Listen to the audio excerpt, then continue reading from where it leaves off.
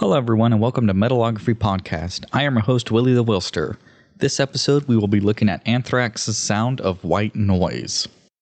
So I'm wrapping up this current series of the Big Four of thrash metal with Anthrax. In previous episodes, we've looked at albums from Metallica, Slayer, and Megadeth, so that leaves us with a little band from New York called Anthrax. Sound of White Noise was the first album that I bought from Anthrax. I remember seeing the video for the song Only on Headbangers Ball and fell in love with that song. I had little exposure to Anthrax before seeing that video. I had seen shirts of them in movies, and I think the real first look I saw of them was on an episode of Married with Children. Anyone remember that show or that episode? So basically, the episode revolves around Bud winning a contest that has the winner having dinner with Anthrax.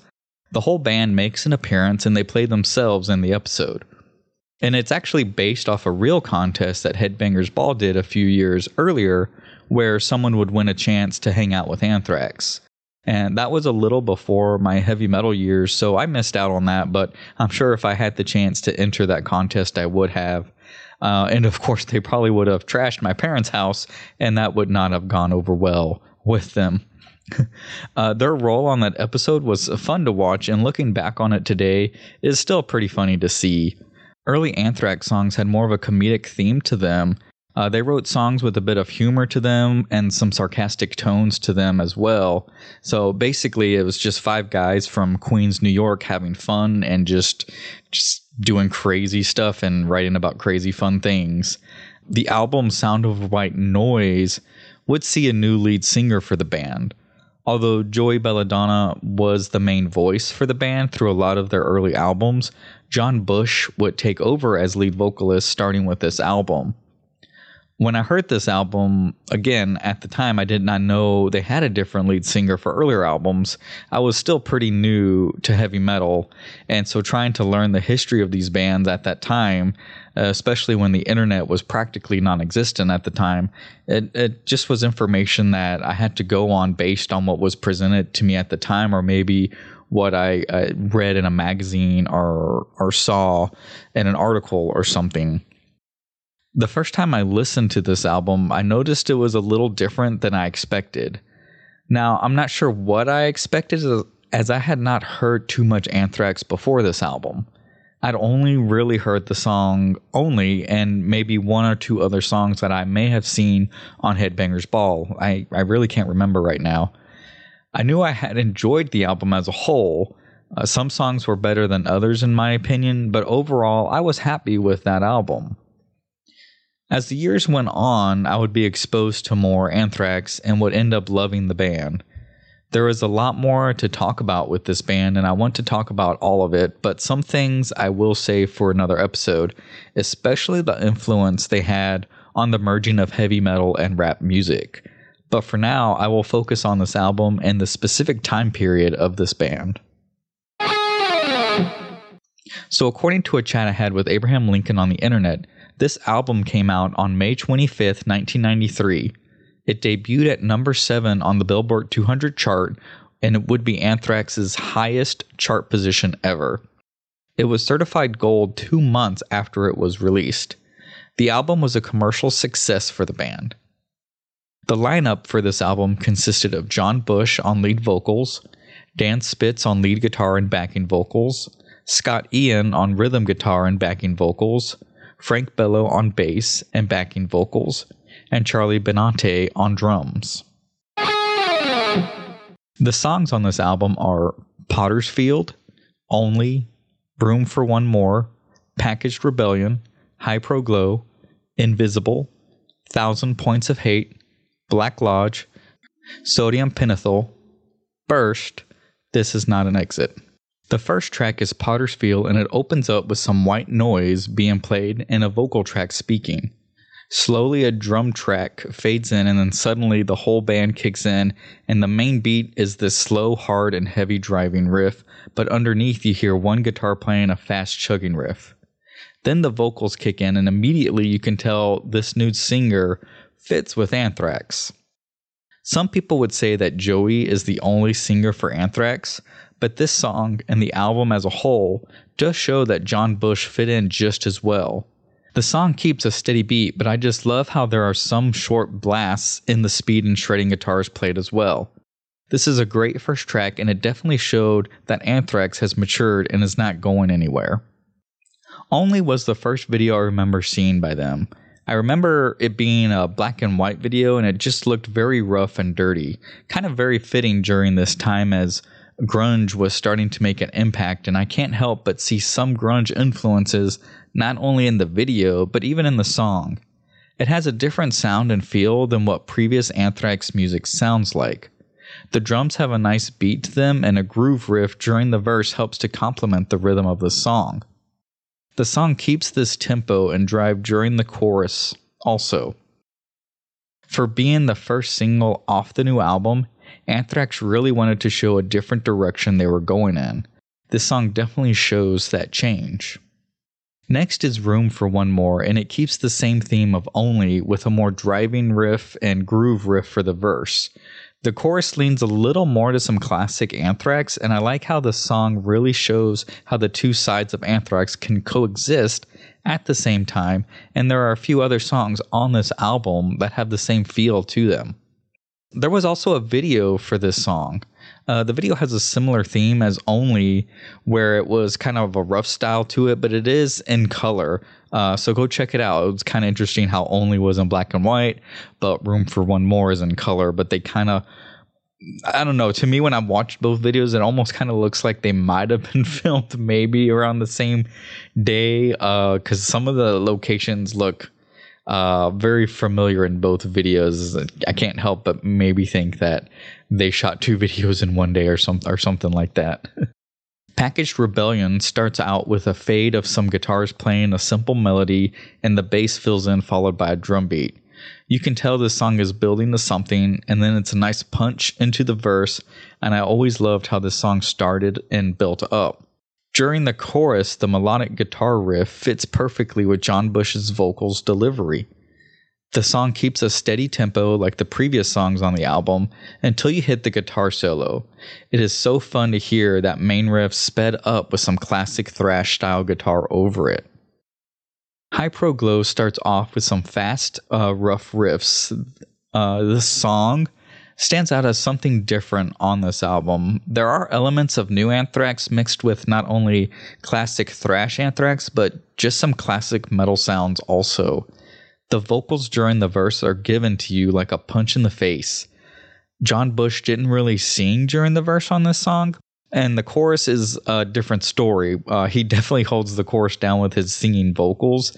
The bridge keeps the classic thrash metal sound with a palm muted riff, and I like how this song sounds like it's all over the place, but yet you still hear the main riff throughout all the changes that happen in the song. The song also had a video to it. It's footage of the band mixed with some military drill scenes that look like something from maybe the 50s or 60s.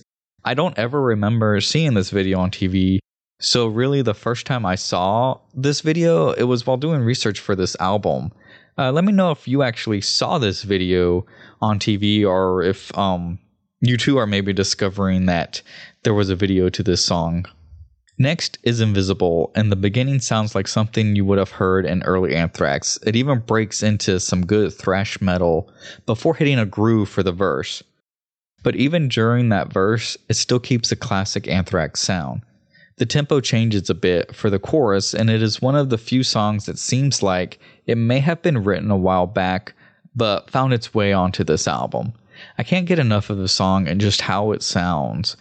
It's one of my favorites on this album, even after all these years. So if Invisible felt like some good thrash metal, well, the next song, 1000 Points of Hate, would just add to it. It keeps the same sound and theme of the classic Anthrax mixed with new Anthrax. And with a title like 1000 Points of Hate, you would expect something rough and in your face, and this song definitely delivers from the very beginning. The verse is driving, and it contrasts with the chorus, which is more speed and thrash. One of my favorite parts of this song is just after the solo, where the opening riff is played again, but yet you hear this snare drum just being hit fast and almost angry-like.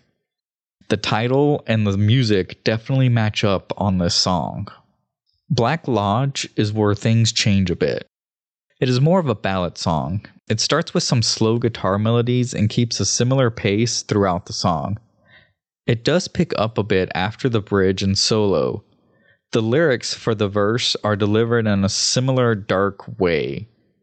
As I mentioned, the bridge and solo pick up the tempo slightly by adding a driving guitar riff and drum beat under the melody of the song. I really like how this adds to the song, and for me, I enjoyed the latter half of this song because of it. There is a video for the song, and it's a pretty dark video. I won't cover too much of it here, but you can definitely feel the pain of the main character trying to bring back happier memories and times with a loved one. Check the song and the video out and let me know what you think of it. After the dark and moody feel of Black Lodge, the next song, Sodium Pentyl, just kicks things right back up. Now, the song is actually titled with the chemical formula for the sodium pentyl, but I'm not about to say that whole thing here. It's just too crazy and just would be weird in my opinion. The song has more of that classic Anthrax thrash metal sound to it in the beginning and during the chorus. The verse has a more groove to it, like a few other songs off this album have kept with. The song Burst starts with a fast bass track and rolling drums. As one of the shortest songs on the album, you can't help but really hear some thrash metal elements on this song. I love the guitar riffs on the song for their fast tempos and then launching into some open chord riffs while the drum keeps the fast tempo. It has all the makings of a good classic heavy metal song. The last song on this album is This Is Not an Exit, and the sounds of this one, it's different. It is one of the, it has more, I guess you could say it has more of a grunge influence to it again. The groove in the song sticks out also. You can hear how Anthrax was opening up their sound and songwriting during the song, and it definitely is a very heavy song, but doesn't quite hit some of the classic thrash metal sounds and riffs that Anthrax has been writing for years. Now, it does make a lot of sense to make this be the last song, because it's almost kind of like leaving you, the listener, on kind of a cliffhanger of like, hey, this last song may sound a little bit different, but it's also kind of giving you an idea of the direction we're going to be heading over the next couple of albums. So I think it was really good to put that song at the very end of the album. So my final review of this album is it's an album of its time. Anthrax, like many bands during this time, were going through changes and experimenting with different sounds and different approaches to songwriting. I know when I first got this album as a teenager, I loved it, and I kept it in my Walkman for several days in a row, just playing it over and over and over. I didn't know much Anthrax up to then, so as I explored more of their older stuff, this album just didn't keep up in my opinion. Some of my favorite tracks on this album are Only, Potter's Field, and 1,000 Points of Hate. Those songs I find myself listening to often, even to this day. I know I talked a bit about how some of these songs had a grunge sound and feel to them, and there is a reason for that. This album was produced by Dave Jerden, who produced Alice in Chains' albums Facelift and Dirt, which are extremely important in the grunge music movement that was happening during this time. Is it an Anthrax grunge album? In my opinion, no, it's not. There is a lot of classic Anthrax sound and style to this that keeps it from being a full-on grunge album. Over the years, Anthrax has become and is still one of my favorite all-time bands. They are still putting out music today and even touring. Let me know if you've had a chance to see them live. Okay, Metalographers, time for some updates. I'm taking a small break as the year comes to an end to spend time with family and to recharge and plan out for 2023. I want to thank you so much for being with me while working on this podcast. I want to keep delivering good content to you and in a consistent manner. I do this all on my own, but I love doing it. I love talking about music, especially heavy metal music. It's one of my passions. I'm also going to be looking at possibly doing a Patreon or a Podfan site where you can get access to episodes earlier and a few special episodes and topics that I'm looking into making exclusive on those platforms sometime in 2023. When I come back from the break, I'll be doing some very, very, very special episodes that involve requests from you guys that have requested either some albums or bands that you'd like to know more about. And also got some interviews that I'll be doing also. So be on the lookout for those coming in January and February. Again, I can't thank each and every one of you enough for your continued support and interactions online. I look forward to more great things in 2023. So, as always, thank you for joining me. Please let me know what you thought of this album by emailing me at metalographypodcast@gmail.com. Also, let me know of any albums you would like for me to review. Please like, follow, and subscribe to this podcast and leave a review. This helps to grow the show and make it better. Follow us on Twitter at metalographypod and like us on Facebook and Instagram at metalographypodcast. All the links are in the description below. Thanks again for listening and for your support. And remember, keep it loud and keep it metal. Be blessed, everyone.